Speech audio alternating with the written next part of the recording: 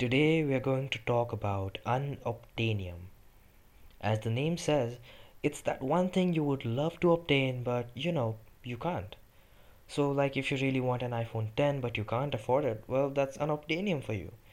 It was originally defined as something that was impossible to create or have, like a perpetual motion machine or a frictionless pulley.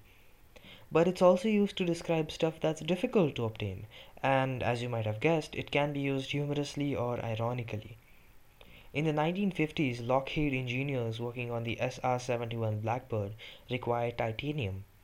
The Soviets were controlling the supply of titanium, making it almost impossible to get, so titanium was called unobtainium for a while.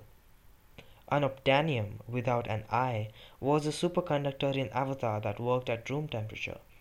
Superconductors usually don't do that because they're effective at very low temperatures, hence the name unobtainium.